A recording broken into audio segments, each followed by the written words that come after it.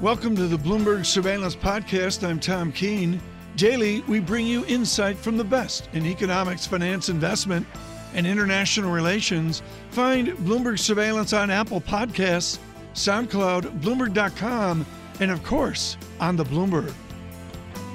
Let's bring in Stephen Gallo, shall we? BMO Capital Markets Head of FX Strategy. He joins us on the phone. Stephen, one line from you. These are dramatic times and the entire global order is shifting, and I haven't even touched upon the broader European political backdrop. Stephen, just walk me through that, what it means for foreign exchange. Oh, well, I feel like I've been banging on this drum for a while now. I'll repeat it again.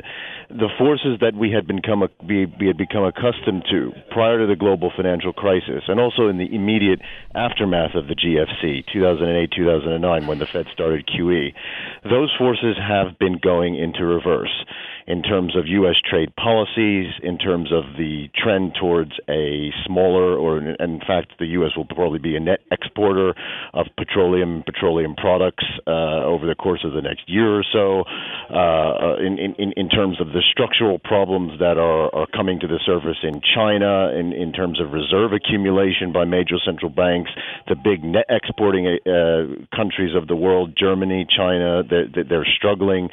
So things are shifting, and this is a dramatic about-face for the global economy, and that's why the dollar is doing well almost mechanically by default.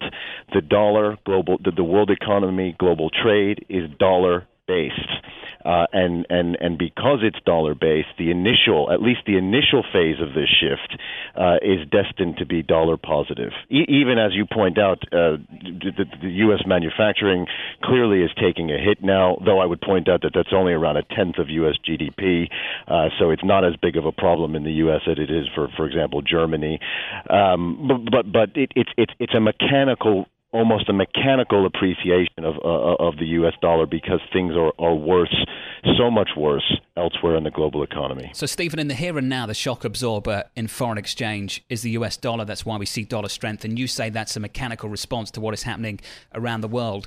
What underpins a pivot away from that story, away from that mechanical response that feeds dollar strength? What underpins that change? So you basically, I think what you're asking for is when does the inflection point come? I guess there are a number of things that could cause this. You could have a reversal of the Trump trade policy, so Trump could lose the White House in 2020. The U.S. could have a dramatic and severe recession, which causes enough Fed easing to cause a huge flow back into emerging markets again, despite their structural problems which have come to the surface.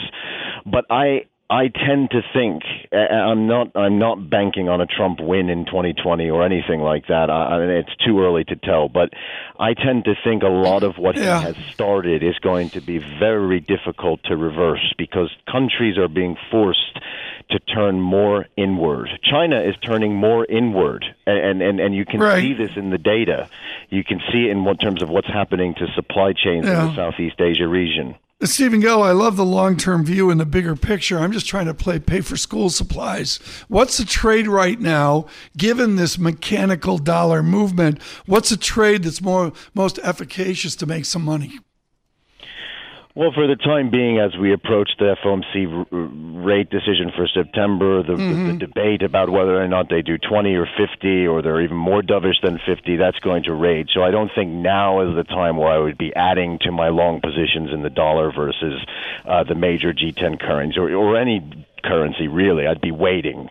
We've also got the ECB in front of that, and they could disappoint as well. So there's a lot of policy noise coming over the next couple of weeks. But ultimately, I want to say core long dollar versus G10. But I think in terms of the yen crosses, I still think we're probably going to see broader-based yen strength versus a number of currencies over the next few months. And to our global audience, we look at yen as a dominant currency with its own unique characteristics.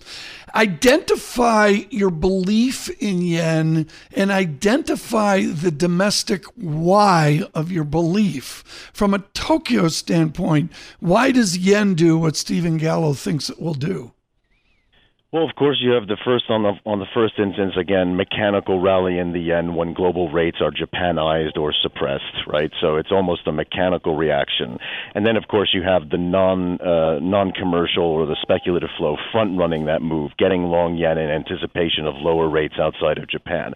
But I think Japan, to a degree, because of its very strong external fundamentals, faces the same problem that Switzerland does.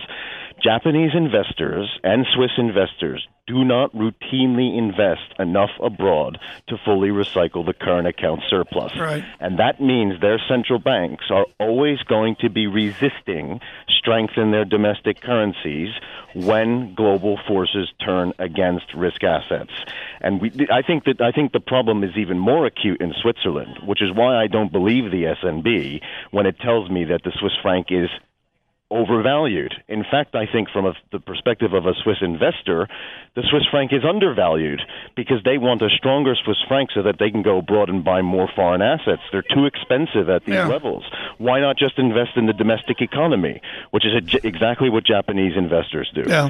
So I think this is part of the issue here that these central banks face. Their domestic investors don't want to plow enough of their capital into foreign assets to allow the current account surpluses to be offset. Stephen Gallo, thank you so much. BMO Capital Thanks, Markets, Stephen. as we get started on just a cacophony of news. So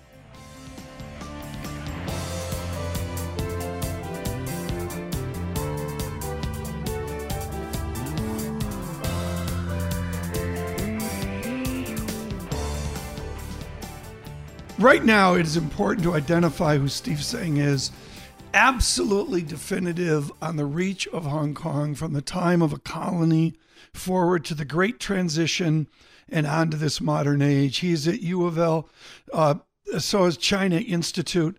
Steve Tsang, we are just thrilled that you could join us today. Steve Tsang, what do you take of this moment where a chief executive partially capitulates to protesters? Explain this moment in Steve Tsang's Hong Kong. Well, I think it's a very positive step that the chief executive in Hong Kong, Carrie Lam, has finally withdrawn the two bills which was the trigger for the summer of discontent in Hong Kong. But I'm afraid that it is too little, too late for most of the demonstrators in Hong Kong. So that is not going to put an end to the problems we have seen in Hong Kong. I think there will be more people coming out in demonstrations in the few weeks coming. How is she influenced in 2019 by Beijing? It's different than when you wrote A Modern History of Hong Kong, isn't it? Yes. Now, at the beginning of the summer, in June and perhaps the beginning of July, it was clear that Carrie Lam, the chief executive in Hong Kong, was in charge of policies in Hong Kong. Sometime in July, it would appear that she no longer was fully in charge and that she was by then receiving instructions from Beijing. So the latest move she has made in terms of finally agreeing to withdraw the two bills would have been acting on instructions or at least approval from Beijing. This is not just what Carrie Lam is doing. It is the Communist Party of China applying a softer approach at the moment after having used a hardline repressive approach that has failed to achieve the results they want. So, Professor, on a day like today, Carrie Lam will be the fall guy, but I just wonder, from your reading and from your research, to what degree President Xi Jinping has overstepped in the last several months? I think we are talking about President Xi overstepping in the last 6 years or so. Explore that for us, Professor. There is an inherent tension in the arrangement for Hong Kong to be kept as a special administrative region in China under the formula called one country, two systems. For people in Hong Kong, one country, two systems is there to protect their wage of life for 50 years from 1997 until 2047. for the Chinese Communist Party, it has always been a transitional arrangement, and at some stage, Hong Kong will be properly part of China. And therefore, for about 20 years after 1997, nearly 20 years, not quite 20, both sides allow for a degree of ambiguity. The Chinese do not push too far, and Hong Kong people accept that they really are not able to exercise the degree of autonomy that they would have liked. After Xi Jinping became leader of China, he started to push much more aggressively towards Hong Kong, requiring people in Hong Kong to demonstrate their support of the Chinese government and of China more generally. And that's when you started getting the pushback from the younger generations in Hong Kong, the generation of Joshua Wong and Agnes Zhou. And these are the people who became leaders of the movement in 2014 to push back. And they started off as school kids in high schools, refusing to learn Chinese curriculum. This is the pushback that slowly generated a very widespread discontent in Hong Kong over the degree of autonomy they have. Yeah. And when the protests came up this summer, a lot of them feel that this is the last chance they have to come out and defend Hong Kong's way of life, or they will lose it. So, Professor, this is one forum where we are seeing this pushback play out quite clearly and sometimes violently on the screens of our TVs and smartphones around the world. I just wonder whether the trade story is also a story of pushback against China and China trying to exert its economic power on the global stage in ways that are not favourable to the developed world and to the West and the way of living that some people have experienced. Professor, talk to me about that, how the situation in Hong Kong has parallels to the blowback, perhaps, that the President of China is experiencing on the trade front. Well, the events in Hong Kong in this summer, I think, was not really tied to the trade war. It is tied to the approach that Xi Jinping has adopted in making China much more assertive. Mm-hmm. And in that assertiveness, he's generated a change in the view of the U.S. establishment on how to deal with China. And the trade war is part of that pushback from the American establishment. So they are kind of in parallel and in that sense linked, but they are not directly related in a causal way. Professor, one final question. What is the professor saying to-do list for Donald Trump? What can the President of the United States do to advocate for the people of Hong Kong? Well, for the President of the United States, I think the really important issue is to make sure that the U.S. Hong Kong Policy Act, which gives Hong Kong special advantages and special treatment separate from that being received by the PRC, the People's Republic of China, is being absolutely enforced to the letter and in its spirit. That Hong Kong must be maintaining its degree of autonomy guaranteed in the Sino-British Agreement of 1984 for Hong Kong to continue to receive the advantages given in the Hong Kong Policy Act, and to reiterate that if it is being violated, then the U.S. government will take it very, very seriously indeed. That may deter the Chinese government from overstepping their marks in Hong Kong. Steve Tsang, thank you so much. University of London SOAS, of course, his classic from 20 years ago, The Modern History of Hong Kong, is just an absolutely extraordinary moment at the time.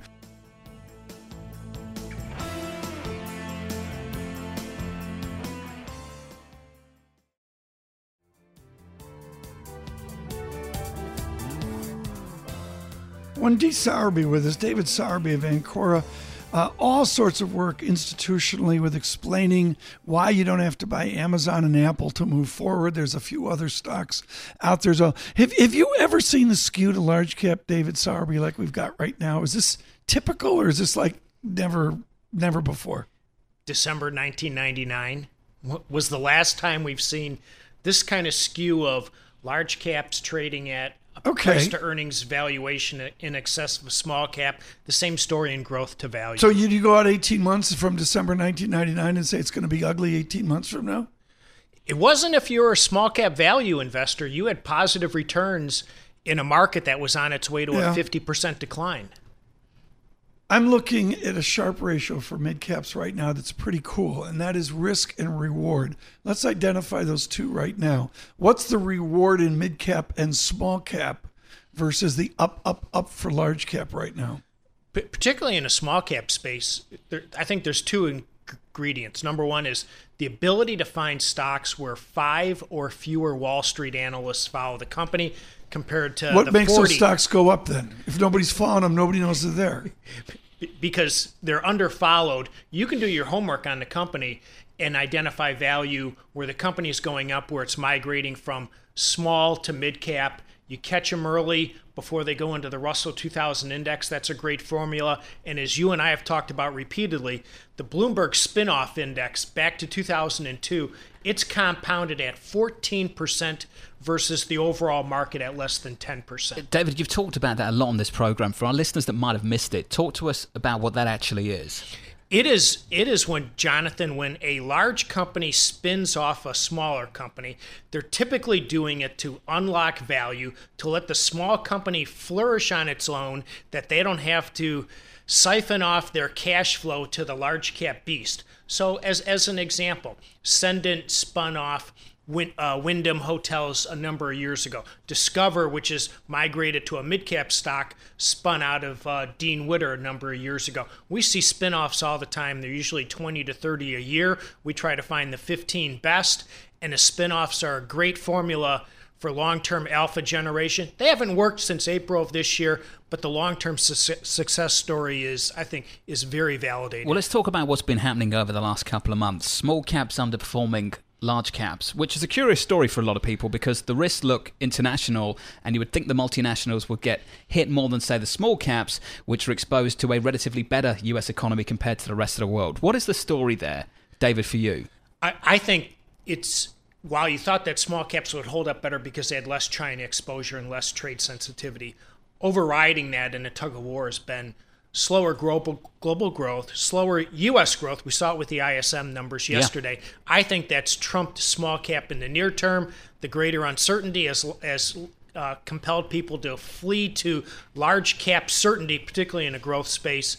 It's put small cap on hold. I mean, the names. I mean, Wyndham Hotel, I think a lot of our people know.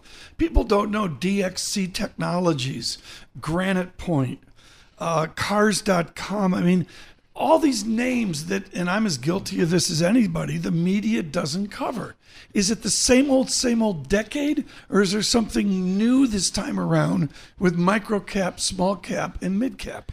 The success story goes back to at least the 20s, if not longer, that over the longer term, small caps will outperform anywhere from 1 to 1.5 percentage points annualized. And over a long-term time period, I like to say that's what's going to get me to retirement. A little bit bigger square then footage what than that. happened with the autumn of 2018? They're massive underperformance over the last 11 months, 10 months. I think that's global growth uncertainty, U.S. growth slowing.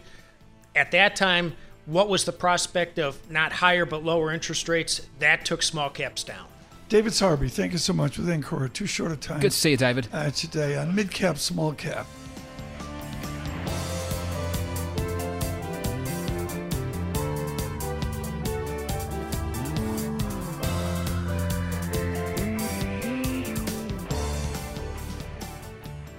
If you are in Asian studies, and we've had the immense honor on this program to speak with people like Orville Schell of Berkeley and Jonathan Spence, the giant of Yale, and another one is someone who framed New England Chinese studies. Her name is Ellen Widmer, and she was a hero to so many back when nobody did Asia studies, nobody did China studies.